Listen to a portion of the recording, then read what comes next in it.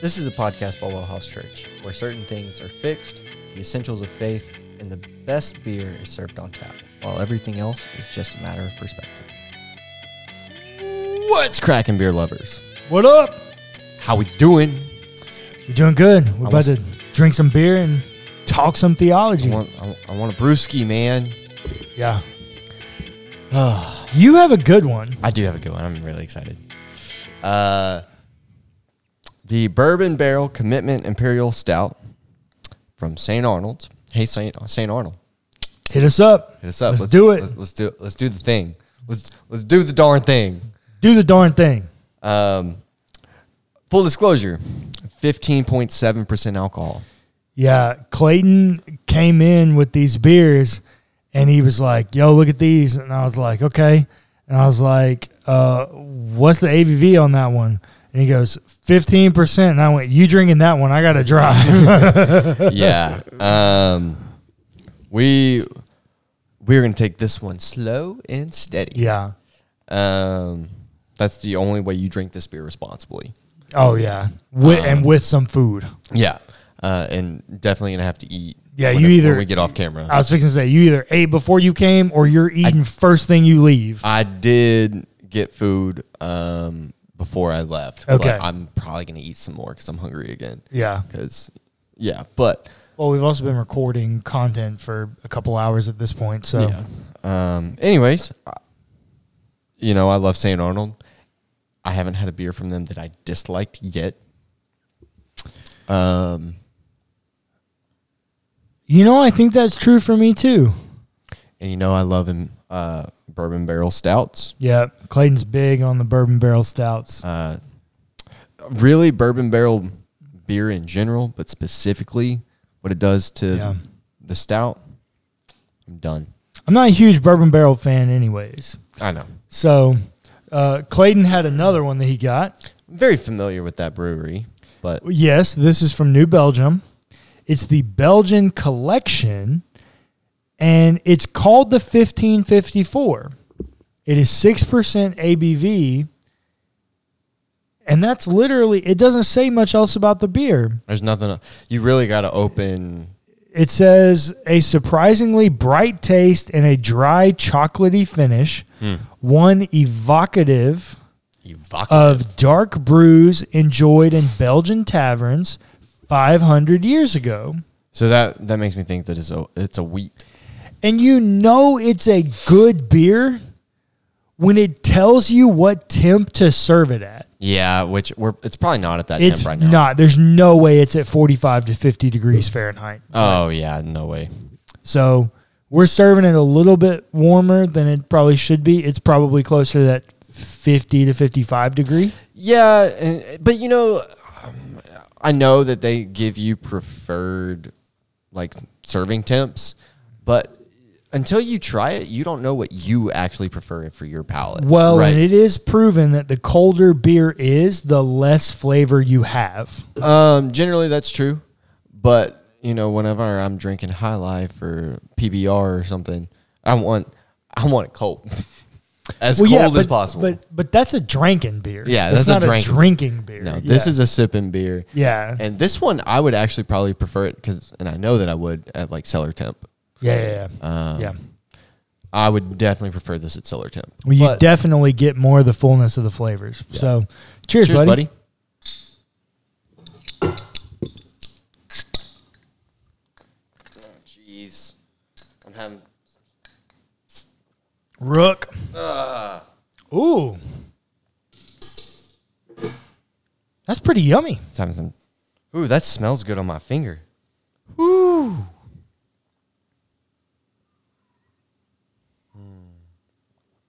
Yo, dark fruit. Yo, this is yummy. Dark fruit on the nose, man. Oh my gosh.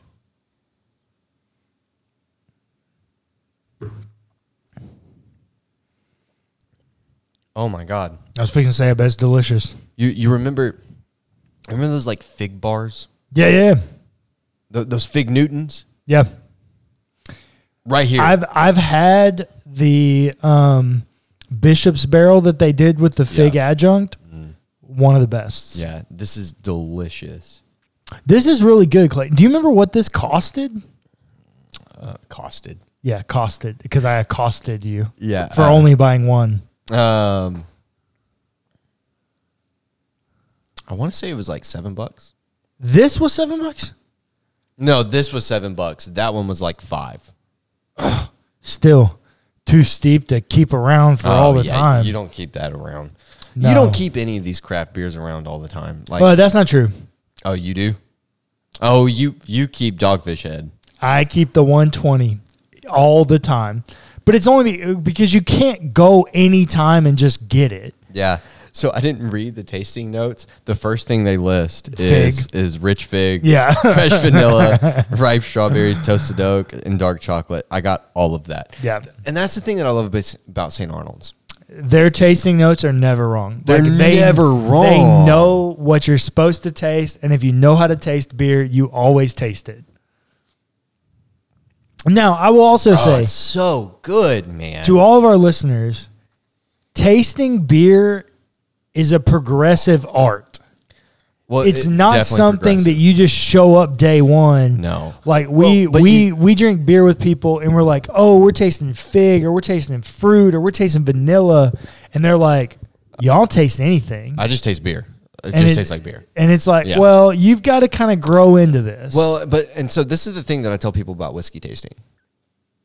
I've done a couple whiskey tastings now with some people. And this is what I tell them. like you put on a whiskey tasting for people. Yeah. This is what I tell them. You cannot taste something that you do not have in your memory bank, Yes. right? If you don't know what a certain thing tastes like, if I tell you, when you taste that, what does it remind you of? What's the closest thing that it can remind you of? If you do not have that in your memory bank, you will not know.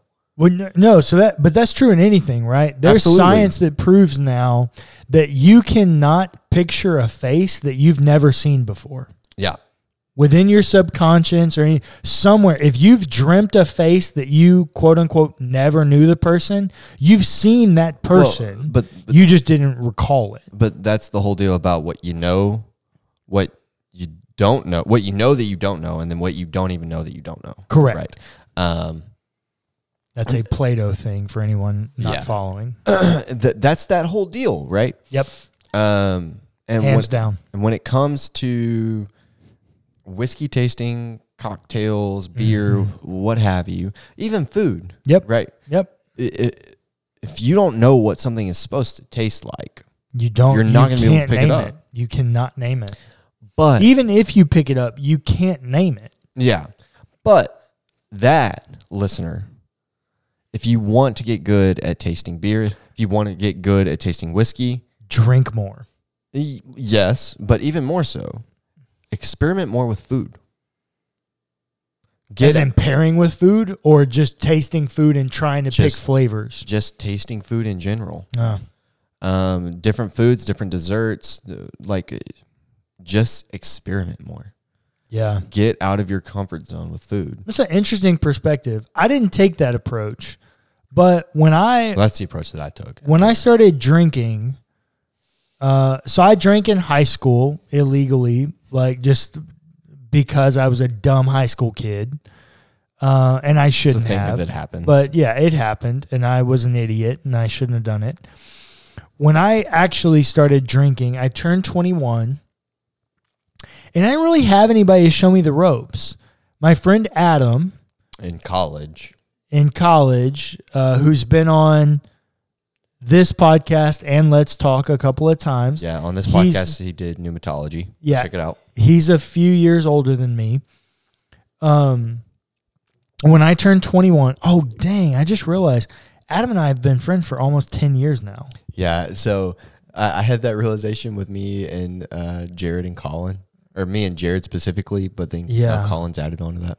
Dang, That's crazy. I've been friends with Adam for almost 10 years. That's crazy. Crazy. When you've known a person that long, like, Yeah. Well, they've got secrets that they know about you that's got to be locked in a deep vault. Like, You ain't lying. You ain't lying. So, anyways, so Adam began to teach me about beer and scotch. But even that, the scotch was limited. Because it's what he could get, or because he didn't know much? It was time availability. Okay. And it was also a financial thing because Scotch is expensive. Well, you got to pay the import tax on it. And we were both very poor. Yeah. We were both pastors or staff pastors at very small churches making crumbs. It should be illegal to pay pastors what we were making. Yeah.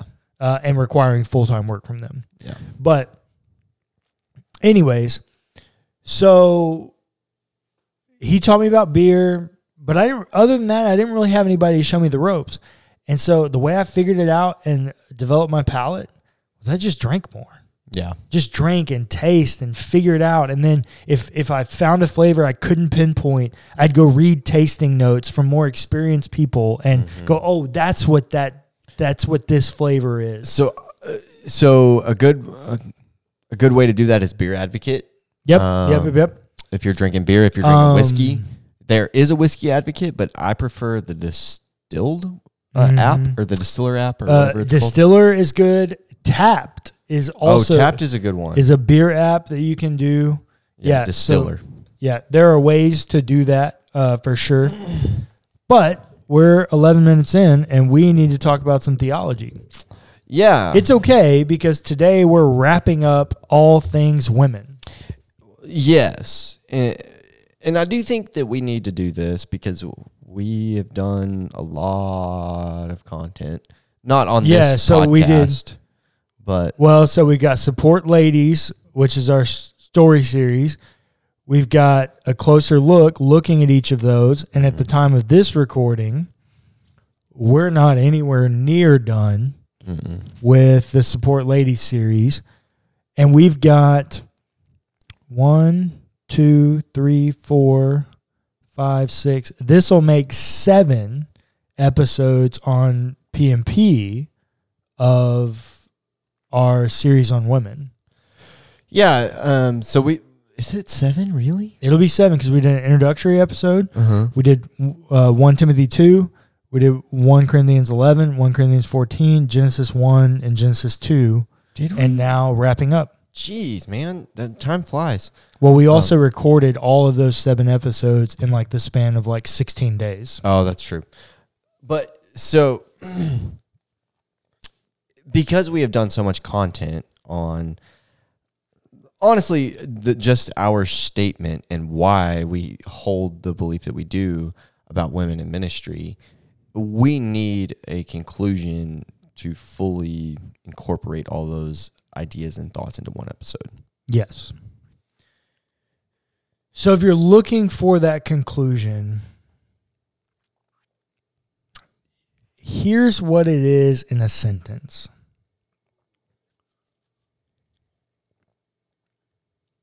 You can't say that people are equally valued and beloved by God if they're not given the same status, position, and office.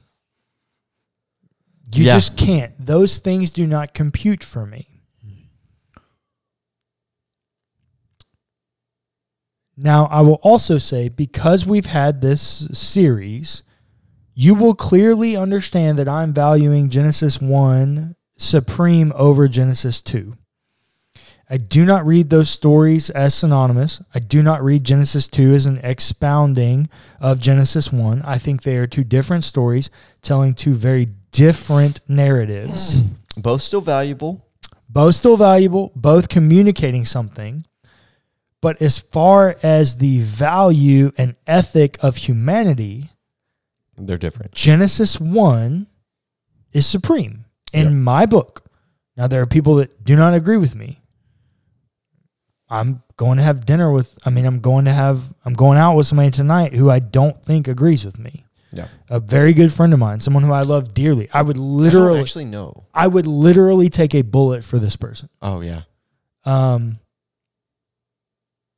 don't think they agree with me. I don't actually know. Well, let me say, they used to not. Yeah, I will attest to that. They used to not, but I don't know if he still holds that view or not. Yeah, I don't know. But for me, there's this huge hermeneutical leap that I just can't get over. You literally have two places in the New Testament, and only the New Testament, might I mind you, that oppress women. I think at this point we've shown through our Support Ladies series, A Closer Look, and this podcast that there are numerous women who were actual practitioners of ministry. Yep. That is not lost on me. What is also not lost on me is that most of those practitioners, those female practitioners of ministry, were affirmed by Paul, who allegedly wrote both of the narratives of oppression of women in the New Testament. Yep. So what does that mean for me? Well, I will tell you, I think I told you, 1 Corinthians 14, I think Paul is quoting their own narrative back to them and disproving it. Yeah. Robert Brown is the leading kind of commentator that agrees with me on that. I'm sure there are others. I will also say, because I've talked about him several times on this podcast throughout this series, Todd still does not agree with me on this. He actually does not think that that is what the Corinthians are saying or that it's an interpolation by somebody else. He thinks Paul actually said it, and there's got to be another way to do it. Now, unfortunately, if he has a commentary on 1 Corinthians, I've not read it, so I don't know his actual position. And, I think that is a valid position to hold. Oh, yeah. Todd Still's legit. I'm Yeah. never going to say any position that he holds, I'm never going to say is not valid. I'm not going to look at the dean of Truett Seminary and say, you know what, you're wrong, bro. Like, I'm not going to say that. Like, not happening. A very valid point. Not happening, bro. Just disagree. And, and I think that's okay. Well, and I'm not even sure that I disagree with him because I don't know what his argument is. He also affirms women in ministry. Oh. And so for his end game, I don't disagree with him. I just don't know his explanation of 1 Corinthians 14. Yeah, I would love to know the middle piece there. Yeah, it's huge. Yeah. I just haven't. I mean, he's a very busy man, Sure. and I'm a very small person in his world. I don't get ample. Well, I'm not sure that's true. Well, but I don't get unlimited contact Access with him. to it. Yeah. So, but the 1 Timothy 2 thing, it really bothers me. And I do think, I'm not 100% sure, but I'm 95% sure that Dr. Still agrees with me on this one. And I know 100% true that Ben Blackwell and Timothy Brookins and Jason Maston and Randy Hatchett and a lot of guys at HBU and Joel Weaver and there's a ton of profs that agree with me on this one. 1 Timothy 2 is not universal. It's individual. Because of the unique things going on at Ephesus, because of the unique things going on in the church, why are women not to have authority over men in that unique position? Because men worship women more than we worship God. Because they worship sex. Yeah. So whoever that author is. Yeah, I don't know. Apparently I woke up in a very liberal day or liberal position today because I'm like, yeah, Paul didn't write that. Yeah. But then tomorrow I may wake up and go, well, I'm not sure. Yeah, I mean, so I have those days, but like whoever wrote that had a reason for writing it. And it is still authoritative. It is in the Bible. That's the deal. You have to do something with it because it's in the Bible. It is still authoritative. Yeah, the Bible is always authoritative. Now, I will be honest. There are things that I throw out. Yeah. I cannot deny that.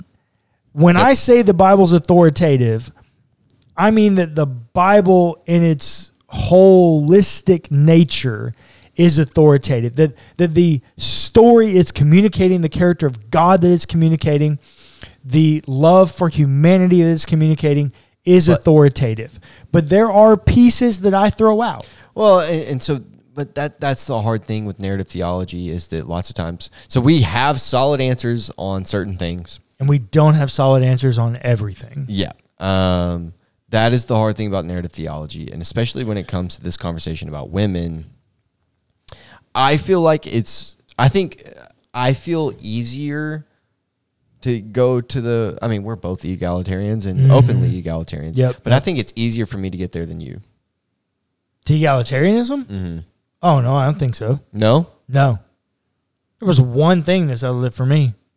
Same thing that settled it for Tom Wright. Oh, yeah.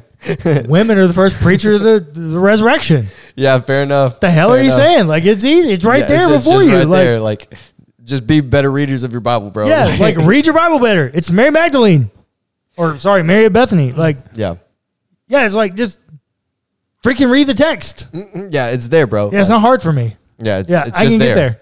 I can also, like, for me, like, I'll tell you, the first thing that put me there is I was a student editor.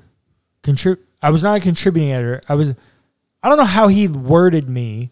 I must have been the student editor or something. I was some kind of editor of Dr. Tim Brookins, who's the classics and New Testament professor at Houston Baptist University. I edited his entire BH GNT on 1 Corinthians, Baylor Handbook of Greek New Testament. At this point, I had basically the equivalent of a minor in Greek. I edited his entire commentary, his Greek handbook on 1 Corinthians. I edited the whole thing. Looking for punctuation and things that he was saying, like just edited the whole thing, right? I was an editor. I think when I graduated college, I had been a contributing editor on like 5 volumes. Just really found a knack for it, loved it, like just got a lot of experience doing it.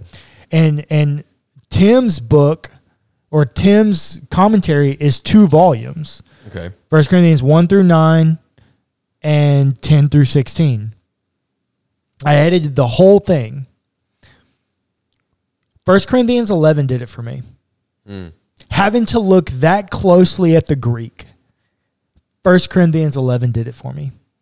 Women are commanded to pray and prophesy. The question is whether or not they do it with their head covered. Yeah. It's not a question of can they, it's how they. That's what first did it for me. It wasn't for a few years that I heard Tom say what he said. That was a done deal. Like, so it's pretty easy for me to get there, especially when I look like I've had much more time to think about it than you have. Sure. But like when I put the narrative together, dude, it's a done deal. It's 2 verses of oppression versus countless of affirmation. Yeah. I totally agree. And so when you use narrative theology to get there, it's not a hard step to take. Nope. But fundamentally, if there is something for you to take away from this episode, it's this.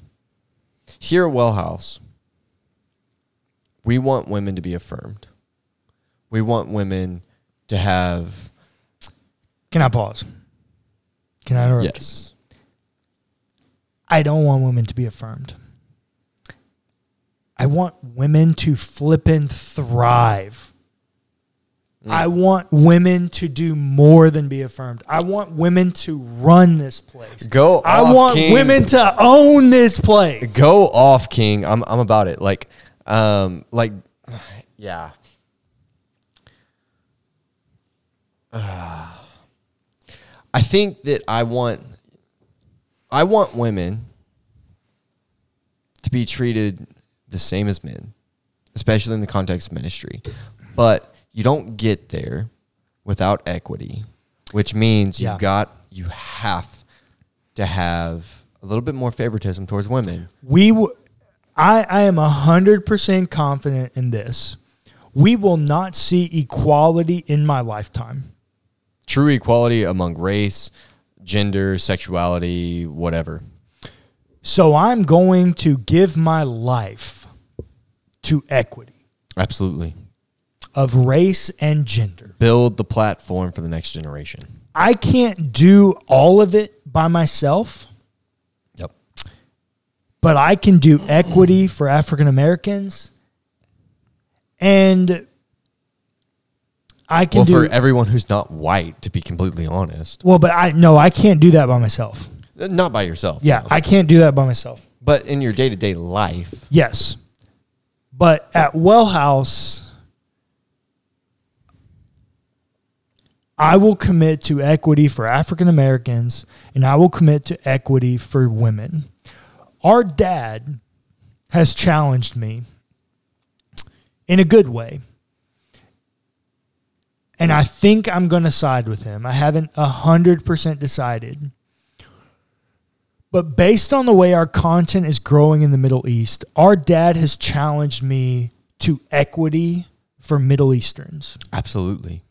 I think that's a little bit more challenging. Yep. But I think that may be something that I personally add to my statute of equity. Well, and oh God. That's a conversation for another episode. That's a conversation for another episode on a different podcast, actually. For here, what you need to know is that as we conclude our conversation about women for this time, I have chosen to commit my life to equity for women in ministry. Love me, hate me. Honestly, I don't care. It's a conviction Me either. that I have of the Lord. And I've said it several times. I've said it to my best friends in the world. There are other churches that will give you jobs, bro. There are not enough churches that will give women jobs. And I feel that it's my place to help bridge that gap best I can, to be a refuge and a place for women to flipping thrive.